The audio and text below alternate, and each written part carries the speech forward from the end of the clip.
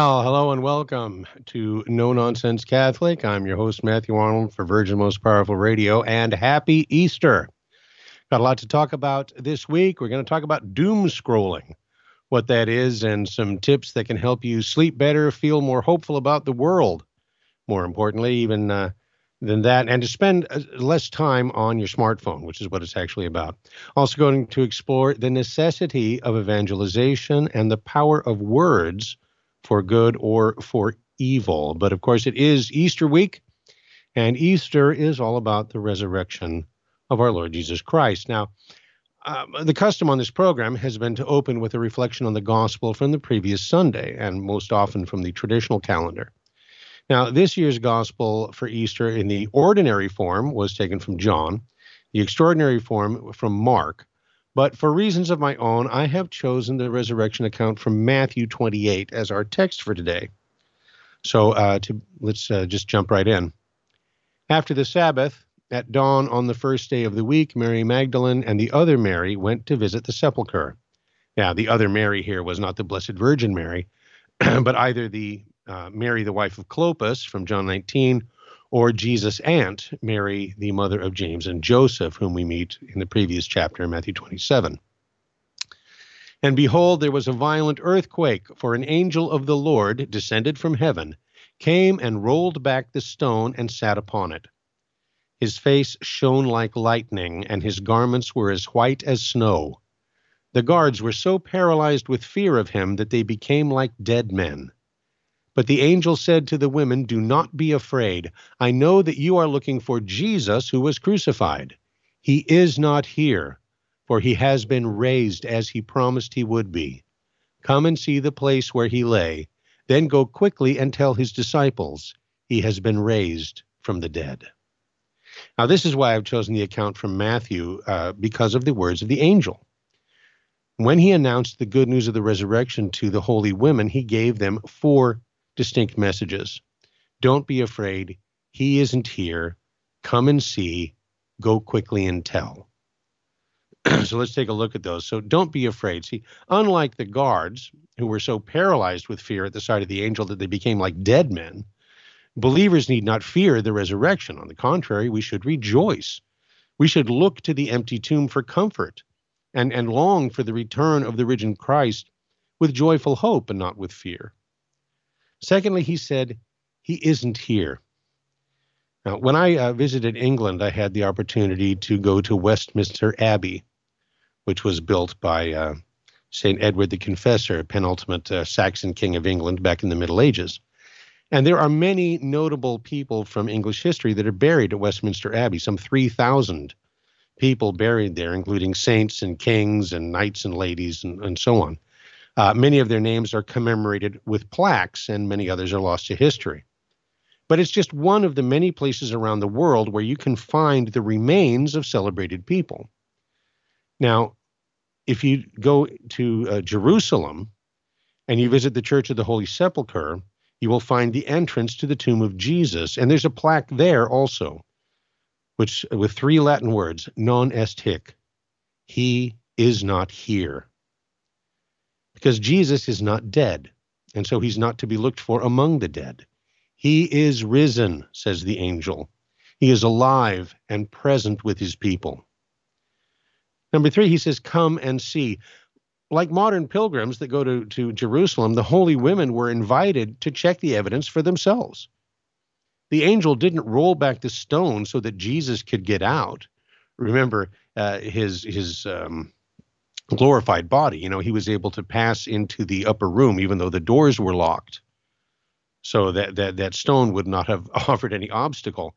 So the angel didn't roll back the stone so that Jesus could get out, but so that others could get in and to see for themselves that Jesus had indeed risen from the dead, just as he promised. The tomb was empty then, it's empty today because the resurrection is an historical fact. Number four, he said, go quickly and tell the disciples. See, the very first witnesses of the resurrection were called to spread the joyful news. And we too are called to spread the good news of the resurrection, which we're going to talk about in a bit. And it's because Jesus' resurrection is the key to the Christian faith. Why? Because if Jesus rose from the dead, as he promised, and he did, then we can be confident that he will accomplish everything that he promised. And Jesus' bodily resurrection shows us that he wasn't a madman or an impostor, but the King of Kings and Lord of Lords, truly God and truly man. That's why St. Paul says in 1 Corinthians, if there's no resurrection of the dead, then Christ has not been raised. And if Christ has not been raised, then our preaching is useless, and so is your faith. That's 1 Corinthians 15, 13 through 14. But he continues in verse 20, but Christ has been raised from the dead, the first fruits of those who have fallen asleep. For since death came into the world through a man, the resurrection of the dead has also come through a man. Just as in Adam all die, so all will be brought to life in Christ, but each one in proper order. Christ the first fruits, afterward at his coming, those who belong to Christ. So we can be certain of our resurrection precisely because of his resurrection. Because of his resurrection, we know that death is not the end, that there is eternal life, and that Christ has prepared a place for those who love him. Also, the power that brought Jesus back to life is available to us, to revive our spiritually dead selves, bring us back to life. St. Paul says in Romans 6, through that baptism into his death, we were buried with him, so that just as Christ was raised from the dead by the glory of the Father, we too might begin to live a new life. So the resurrection is the basis for the church's witness to the world. Jesus is more than just a good man or a great moral teacher. He is the Son of God, and the resurrection is the smoking gun. And yet people still choose to ignore or deny the resurrection of Jesus, despite the empty tomb. And so every year, just in time for Easter, then out come the television shows and the special editions of magazines and so forth that attempt to relativize the sacrifice and the triumph of Jesus, or to cast doubt on the biblical accounts and purport to give, information about some new archaeological discovery that's going to change everything, which happens every year, although they all come to nothing. And all of this, of course, based on the a priori assumption that miracles can't happen, which itself is a statement of faith and not of reason. And that's because all of the available evidence rather tends to support Jesus' claim to be the only begotten Son of God. Certainly nobody before or since has ever predicted his own resurrection and then accomplished it. And that's the question. How do you explain the empty tomb? Well, there are still several theories that people trot out even to this day, even though Scripture itself shows that these modern theories are anything but new. To begin, Jesus was only unconscious and later revived. This was called the swoon theory. It was popular in the 19th century. Now, common sense tells us that even if Jesus had miraculously survived his scourging and crucifixion, and if you have ever studied The Shroud or, just seen Mel Gibson's Passion of the Christ, you know how unlikely that is. And even if he had survived, how could he have been able to struggle out of the shroud and then move the stone from the tomb and then get past the Roman guards without being seen, make it all the way back to Jerusalem and go to the upper room? And assuming he had, his condition would hardly suggest a miraculous restoration or resurrection. We know that many times when Jesus does appear after the resurrection, people don't recognize him. And part of the reason is probably because the last time they saw him, he would have been, he was beaten to a bloody pulp. And the point is that such a scenario goes directly against the biblical account. Specifically in John 19, we read that Roman soldiers didn't break Jesus' legs because he was already dead. And to be sure that he was dead, one of them pierced his side with a spear, put a spear into his heart. Okay, whatever you want to say about the ancient Romans, the one thing they were good at was killing people.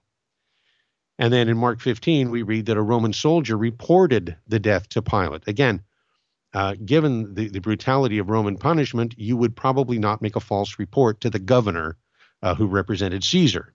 All right. Also then in John 19, 38 through 40, we read of Joseph of Arimathea and Nicodemus wrapping Jesus' body in this shroud and placing it in the tomb. Okay, he was dead. Now, and funny thing is, that's probably the best of these theories. The next is that women, the holy women, made a mistake that on Sunday went to the wrong tomb. Now, all of the synoptic gospels witness, Matthew 27, Mark 15, Luke 23, that Mary Magdalene and the other Mary were present when Jesus was placed in the tomb. And that was on Friday evening. I would think that they would be unlikely to forget which tomb it was by Sunday morning. And on Sunday morning, of course, Peter and John, who was, by the way, present with the Marys at the crucifixion, and presumably when Jesus was interred, Peter and John would have also had to gone to the wrong tomb. The next is that Jesus' body was stolen. Okay, by whom? Well, unknown thieves. Well, that's unlikely because the tomb was sealed and guarded by Roman soldiers. Likewise, the disciples, if they'd stolen his body, the first obstacle would have been the Roman soldiers. And then the fact that the Christian faith rests on the resurrection. If the apostles had stolen Jesus' body, they would have known that their faith was really meaningless because it would have been based on a lie. And yet after the resurrection, the disciples were ready to die for their faith, and eventually did. Show me any other 12 men in history who were willing to die for something that they knew was a lie. That doesn't make any sense, and this is no nonsense Catholic.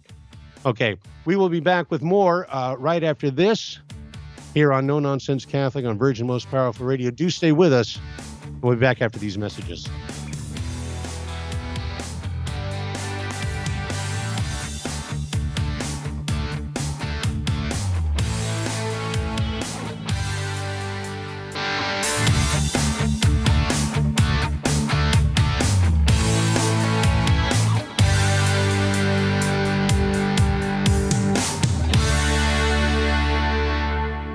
Welcome back to No Nonsense Catholic. I'm your host, Matthew Arnold, for Virgin Most Powerful Radio. And we were talking about the resurrection account from Matthew 28 and the various explanations that unbelievers have tried to give for the smoking gun of the resurrection, which is the empty tomb.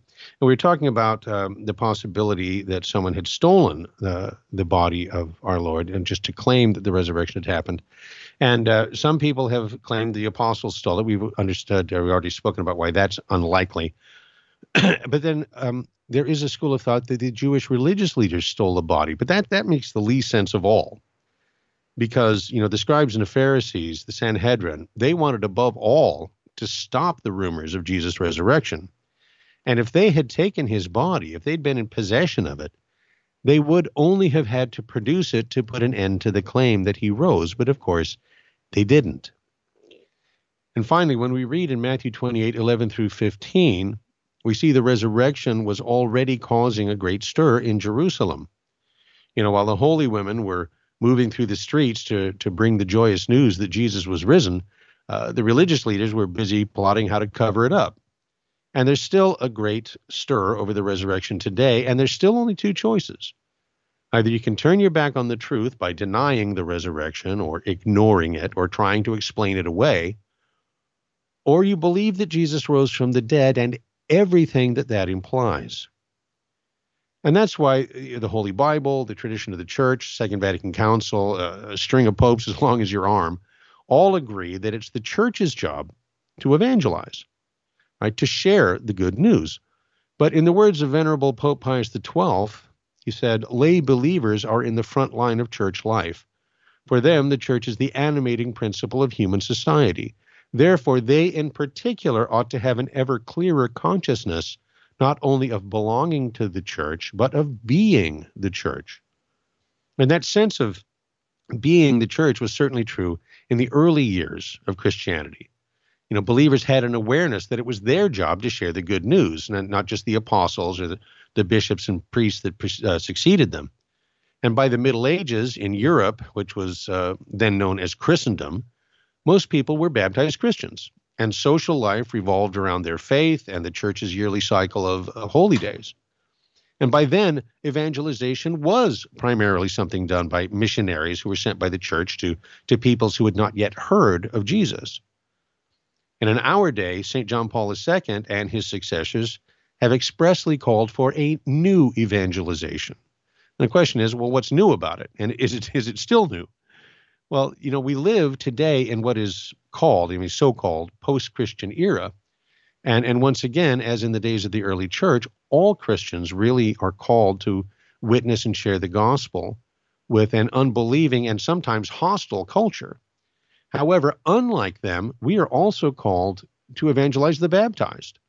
And that would include our separated brethren, the fallen away, even those Catholic Christians who have been catechized, at least to a degree, and sacramentalized, right, baptized, confirmed, received communion, but who were never really evangelized in the first place. So where do we begin? I mean, what's necessary for this new evangelization?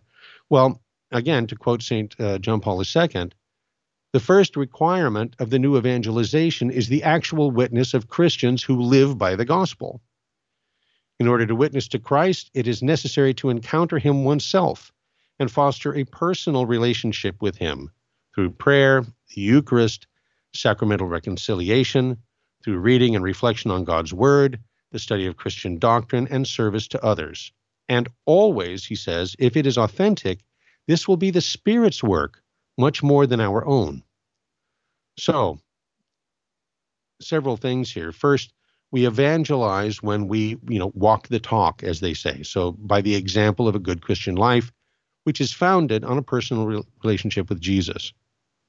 And the hallmark of every personal relationship is communication. The sacraments are the way God communicates his grace to us. The scripture is the way that he communicates his word to us.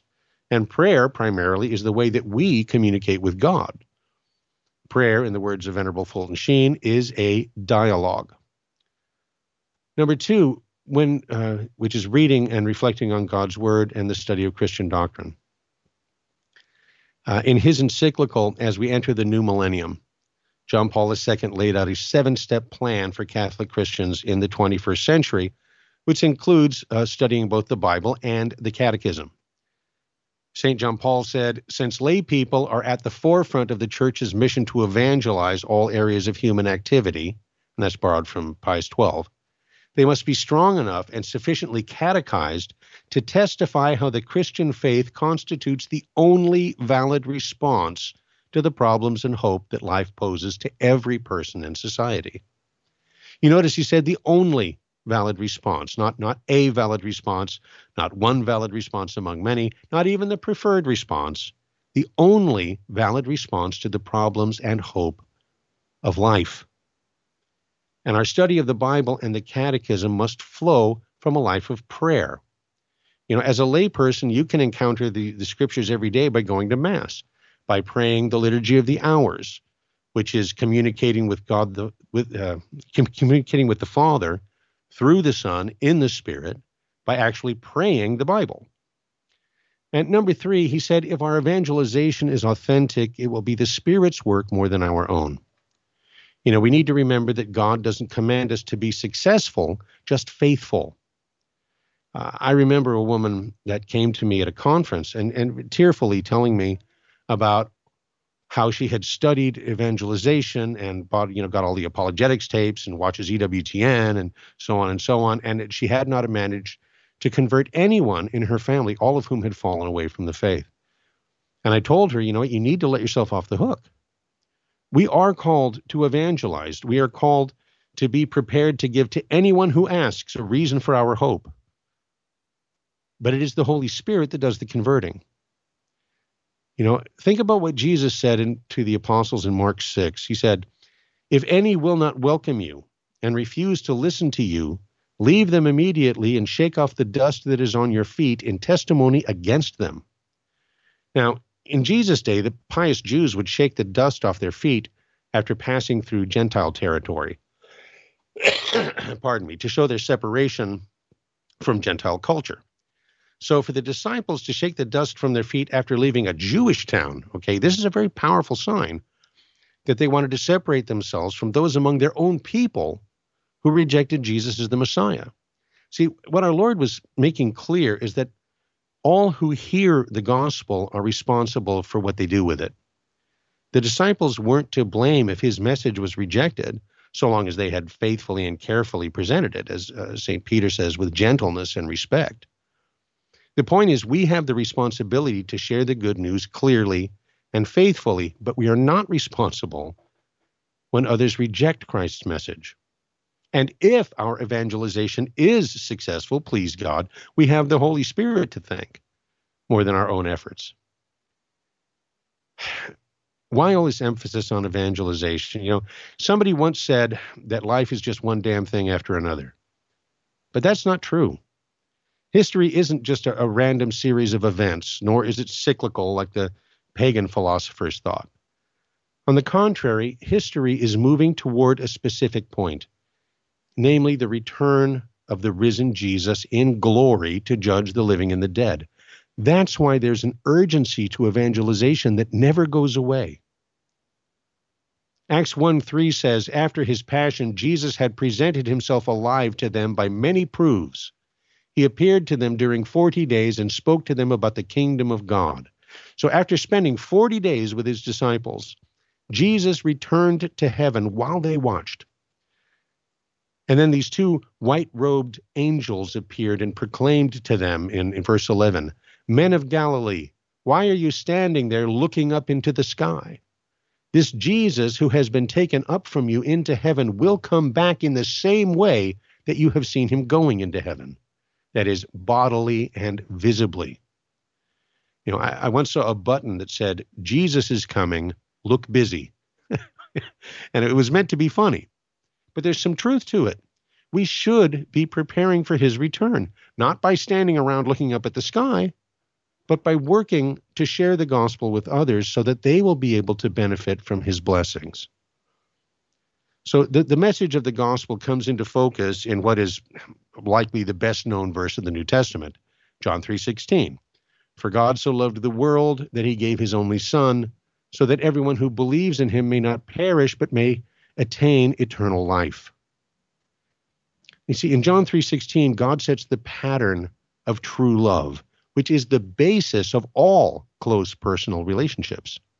When you dearly love someone, your love becomes self-giving. That is, you're willing to freely give to the point of sacrifice. So in order to restore our relationship with God that was broken in the Garden of Eden, God paid dearly, the highest price he could pay, the life of his only begotten Son. Jesus' sacrifice redeemed us.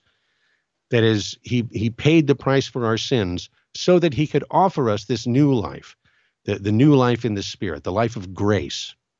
So when we evangelize, that is, when we share the gospel with others, our love must be like his love, self-sacrificing, ready to give up our own comfort and security so that others might join us in receiving God's saving graces.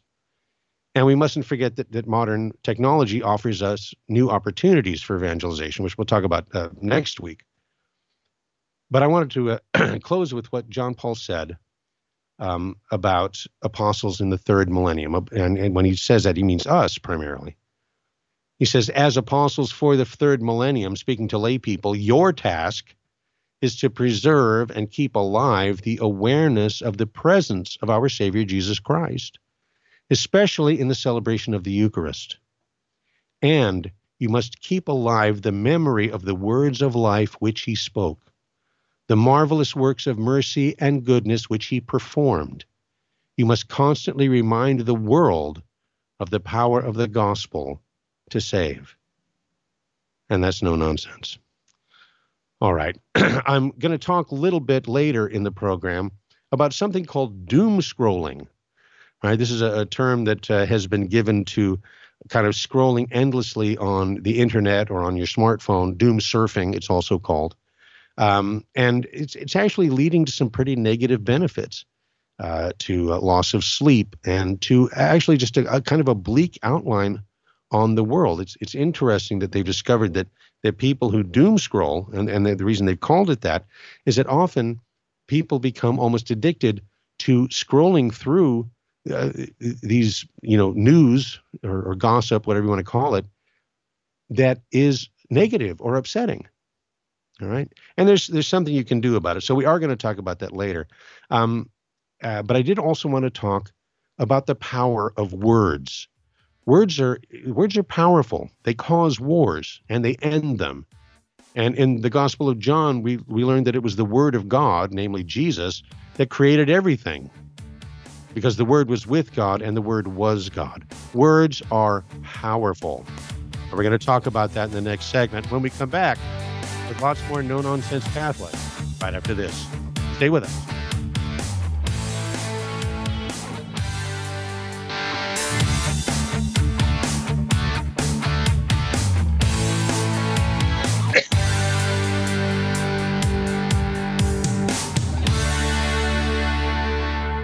Welcome back to No Nonsense Catholic. I'm your host, Matthew Arnold, for Virgin Most Powerful Radio. We were talking before the break about the power of words. Words are powerful. And I wanted to bring this up because we were talking about evangelization and the need to begin with good example. Even John Paul II says this is where evangelization begins, with the example of a good Christian life. And of course, there's a quote, a very popular quote attributed to St. Francis of Assisi: preach the gospel always, and if necessary, use words. Now, Franciscan scholars don't agree if he actually said it or not, but studying his life, you can see that he was certainly no stranger to using words. In fact, he was ordained a deacon precisely so he could go into churches and preach the gospel, because words are powerful. Father John Hampsch, God rest his soul, told a great story about the power of words. He said, in the country church of a small village, an altar boy serving the priest at Sunday Mass accidentally dropped the cruet of wine. The village priest slapped the altar boy sharply on the cheek and in a gruff voice shouted, "Leave the altar and don't come back." And that boy turned away from the church and became a hardline atheist, known the world over as Tito, communist dictator of Yugoslavia. In the cathedral of a large city, an altar boy was serving the bishop at Sunday Mass accidentally dropped the cruet of wine. With a warm twinkle in his eyes, the bishop gently whispered, "Someday you will be a priest." And that boy grew up to become one of the most famous preachers and convert makers of modern times, Venerable Archbishop Fulton J. Sheen. Now, Father's point is this, that the words that we use and the manner in which we use them to communicate with others in speech or even in writing, and that would include tweets and blogs and Facebook posts, our words have consequences that we seldom recognize or anticipate. And Father says if we could see all the good effects and all of the bad effects of every sentence we've ever spoken or written, we would be overwhelmed with joy on the one hand for the positive effects we had on people, and on the other hand, overwhelmed with deep regret for the hurtful feelings that we've caused others. And I suspect he's correct. You know, there's an often forgotten truth that Jesus reminds us of in Matthew 12 when he says, "I tell you that on the day of judgment, people will have to render an account for every careless word they utter. For by your words you will be justified, and by your words you will be condemned." And what our Lord is reminding us here is that what we say reveals what's in our heart.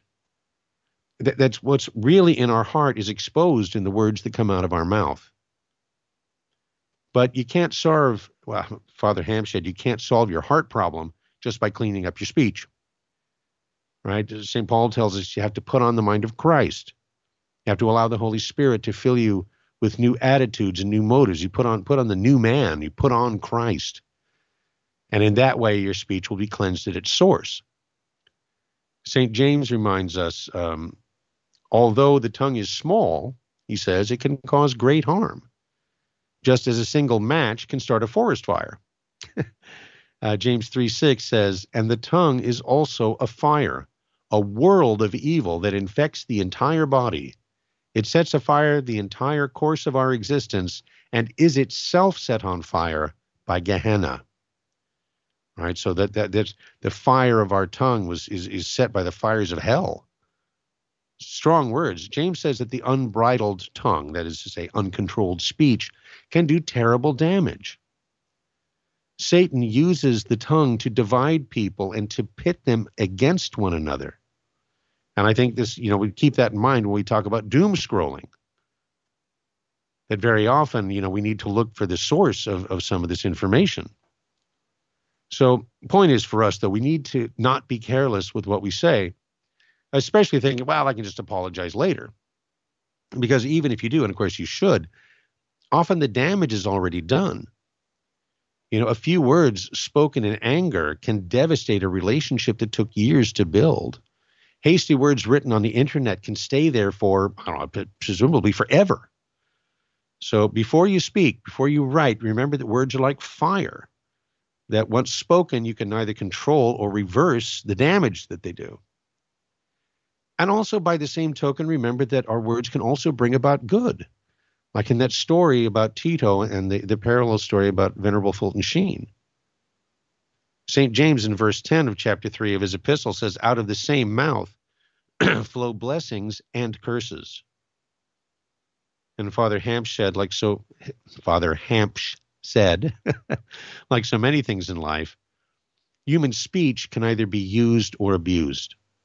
And for that reason, we're constantly confronted with a free will choice to use that gift of speech to further God's kingdom or to hinder it.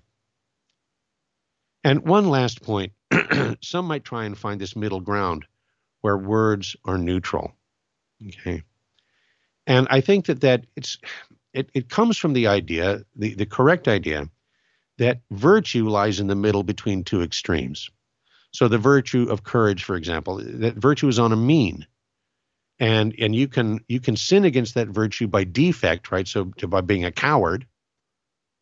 And you can also sin by excess, right? By being rash, taking unnecessary chances. That's not courage, that's rashness. So the virtue is in the middle. But we're not talking about a virtue here that's on a mean. We're talking about truth and falsehood. Okay? Jesus said, whoever is not with me is against me, and whoever does not gather with me scatters. At the end of the day, it's not really possible to be neutral about Christ. And I would remind you that choosing to say nothing is still a choice. And anybody who is not actively trying to follow Christ, that is, anybody who's trying to remain neutral in the struggle of good and evil, and that includes believers, they're really choosing to be separated from God, really choosing to reject him who alone is good. To refuse to follow Christ when you know him is to side with his enemies. And that's no nonsense. Okay, I know it's kind of heavy, but it really leads up to our discussion of what they call doom scrolling. I'm talking about doom scrolling and what you can do about it.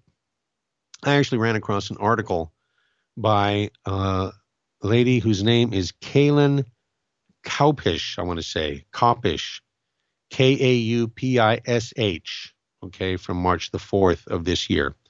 It was called Doom Scrolling, What It Is and How to Stop.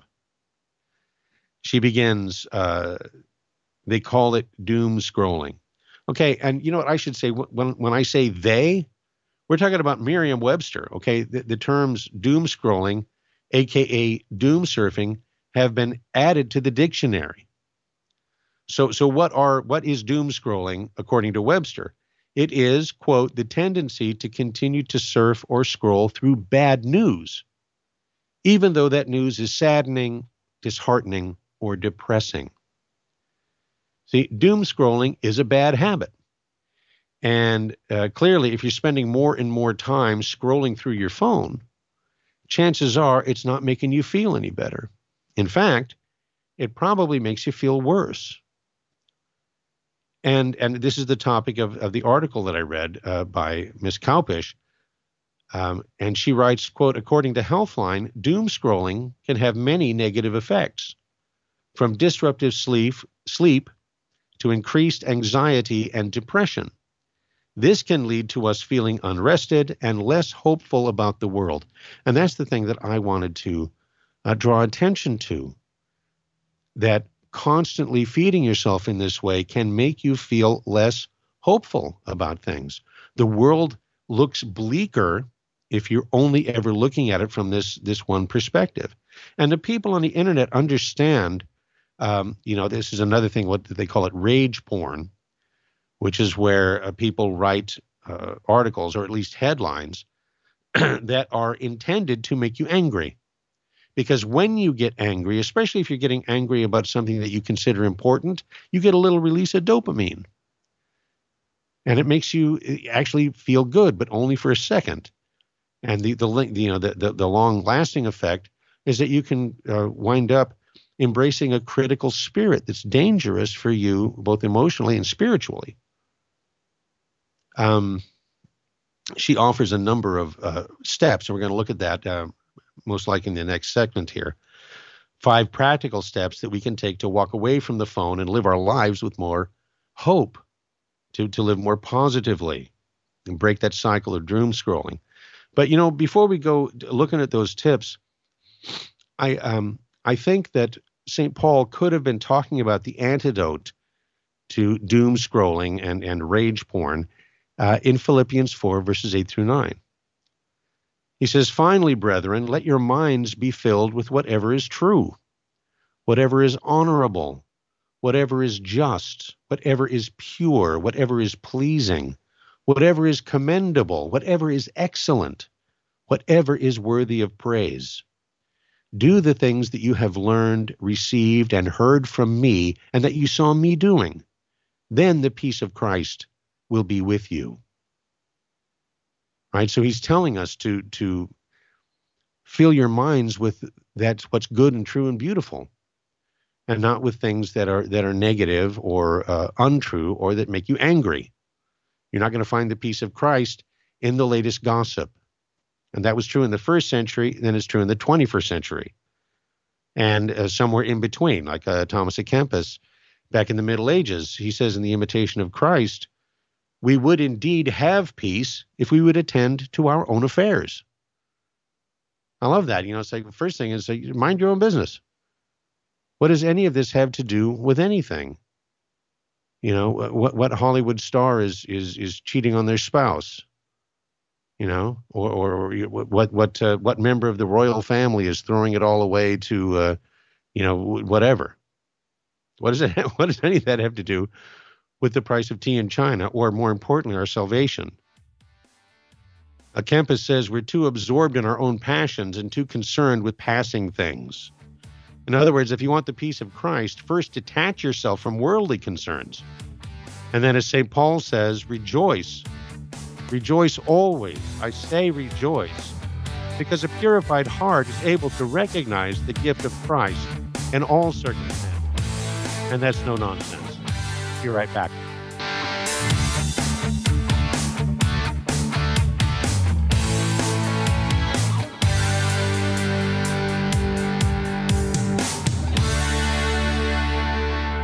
All right, welcome back. Final round here on No Nonsense Catholic this week. We're talking about doom scrolling. I have a prayer book. I've actually worn out a couple of prior editions of this book, and my beloved wife just got me another copy, my favorite little prayer book, and I read from it every day. That's why, I keep burning through them. And a couple of times since I've been Catholic, they've updated, right? When they did the new translation of the Novus Ordo Missae, for example, they changed the wording of the ordinary that appears in this book and that sort of thing. And I noticed in the latest edition, or actually it was the previous latest edition, that they have an act of contrition where you make the purpose of amendment. It says that I firmly, resolve to sin no more and to avoid the near occasions of sin. That's what it used to say, right? The near occasion, the proximate occasions of sin. And they changed it to and avoid the unnecessary occasions of sin. And I bring that up because we're going to be talking about the internet and the smartphone and social media. And most people today can't just turn that off because it's a part of their, the way that they communicate with their family and friends. It's a part of their business for most people. You can't avoid the internet, and you can't avoid the various channels for accessing the internet and still live and move and have your being in the 21st century world. But it is also possible, though, to make use of these technologies without having them using you. All right, we can certainly avoid doom scrolling, which is what we're talking about here. As I said, I read an article from a gal named Kaylin Kaupish, Kaupish, called Doom Scrolling, what it is and how to stop. And she offers 5 practical tips to break that cycle. Number 1, she says, set a timer for yourself.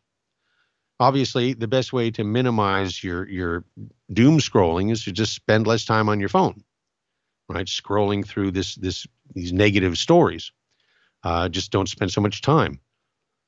So if your excuse to pick up the phone is that you want to catch up with what your friends are doing on social media, then she says, put a timer on your phone. Set it for 10, 15 minutes, whatever, some reasonable time. And when it goes off, close out the app. Apparently there's even a function on some phones that will limit how often you can have a certain app open. People have figured this out. It's like, I'm going to make sure that this Tetris app closes after 12 hours or whatever. People who spend a lot of time on something, they can program it to shut itself off. And so if you set a low limit for those social media apps that you use most often, if you've got this habit, that's an easy way to break it. Number 2 is take note of when you're doing it. If you're doom scrolling, if you find yourself doing that, when does it happen? Do you reach for your phone first thing in the morning? Right? Is it the cell phone before the coffee even? Maybe during your lunch break. I remember going out to lunch with my brother not that long ago, and I was making a comment about how you can't go anywhere that isn't filled with TV screens. And we were at just a step up from a fast food restaurant, but there were television monitors everywhere with sports games and so forth. And we were sitting next to a group of men who were clearly, they're dressed in their shirts and ties, clearly on lunch, and not a one of them was interacting. They were all staring at their phones. Okay. So take note, when is it happening? And, and I suspect for many of us, it's at night. You want to unwind after work. And so you do that, and then you're doom scrolling, and all of a sudden it's 3 a.m. Human beings are creatures of habit. So the chances are good that if you do your doom scrolling, then you do it at the same time every day. So, take note when you're doing that and plan ahead. Some kind of non-phone related activity, right? I'm going to go listen to music, or I'm going to take a walk, or do some light exercise, or unwind by reading a book or praying the rosary instead of going on the social media. Number 3 on her list of 5 things to do to avoid doom scrolling is to find ways to use your phone to lift your spirits rather than looking at negative stories. Instead of letting your phone bring you down, use it as a tool to help lift your spirits instead. So call or text or FaceTime with a friend or a family member that you haven't connected with in a while. Listen to an audiobook, listen to a podcast like this one. The Augustine Institute has a free app called Amen that has reflections on the Mass and short inspirational messages, special meditations. They have a thing called the Evening Psalms that are essentially, it's the Psalms, but they present it like a grown-up bedtime story in the sense that it's designed to help you relax or even fall asleep while you're listening to God's Word. And not to toot my own horn, but I contributed an audio rosary and other prayers, as well as an audio version of the Bible in a year, right? So the whole Bible broken into 365 daily readings for the Amen app. And for that matter, our own VMPR app has all of our daily podcasts, plus we've got the Stations of the Cross and a daily rosary with yours truly and Terry and Jesse. And this isn't a commercial. See, both of those apps are free. And they're much better for you than doom scrolling. Number 4, check in with friends and family. And when I say that, I'm not talking about, doing that as an alternative to doom scrolling, but check in with how your friends and family are doing in this regard. See, doom scrolling is addictive. So many people, I suspect they're going, well, just one more post, just one more article. Right. And then before you know it, like I say, it's 3 a.m. You've been doom scrolling for hours and you're in a terrible mood. And so it's important to check in with friends and family to make sure that they aren't spending too much time reading negative media. And then you can ask them to do the same thing for you. And then speaking of friends or family, now that COVID is pretty much over, please God, get together with people. Enough with the virtual stuff. Get together, actually. Plan activities where you're going to spend time together and spend time together without constantly checking your phones, So a backyard barbecue, a walk in a park, playing board games, watching a movie, whatever. Focus on each other and not on the phone. Like I say, don't be like those guys that I saw at lunch who are sitting, 6 or 8 people around a table and not a one of them interacting with the other. Number 5, don't look at your phone before bed. I mentioned before that this is like a prime time for doom scrolling. And I'm sure that most people I'll check the internet before I hit the sack. And even if you don't wind up scrolling or surfing your computer till the wee hours of the morning, the doom scrolling, right, being accessing this negative stuff, will make you more anxious, and it hurts your ability to fall asleep. When you should, you could be using that time to relax and reflect on your day, and that's why evening time is a traditional time to check in with God, either through prayer or meditation, reading your favorite Bible passages. I don't know. If you're praying the Liturgy of the Hours, you've got a built-in night prayer every day. And, of course, before bedtime is a perfect time to pray the Rosary as a family. Back in 2005, I was pursuing a certificate in Christian counseling, and I learned from Dr. Archibald Hart about the problems and the dangers of stress. And that's another thing, that doom scrolling leads to stress. And, of course, what you need is not more stress, but less, because stress worsens or increases the risk of a whole host of health issues: obesity and heart disease and high blood pressure and Alzheimer's and diabetes and depression and et cetera and et cetera. Dr. Hart talked about the way the body works and the need for you to shut down before you go to sleep. And once upon a time, that was accomplished by the fact that the sun went down and it got dark. So people went to bed until it was light again.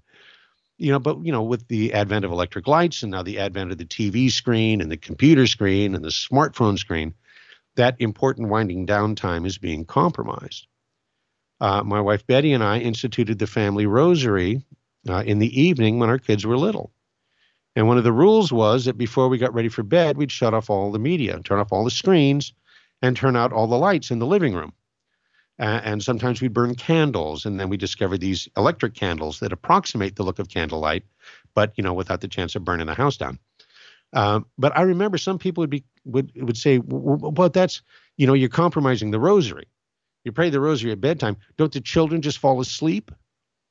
And I thought to myself, you must not have children, because clearly it's, I would rather carry a sleeping child to bed than to drag one kicking and screaming.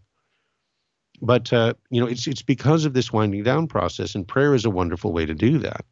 Also, just avoiding a screen. That's why you can read a book and it will put you to sleep, whereas the doom scrolling will keep you awake. The difference really is the screen.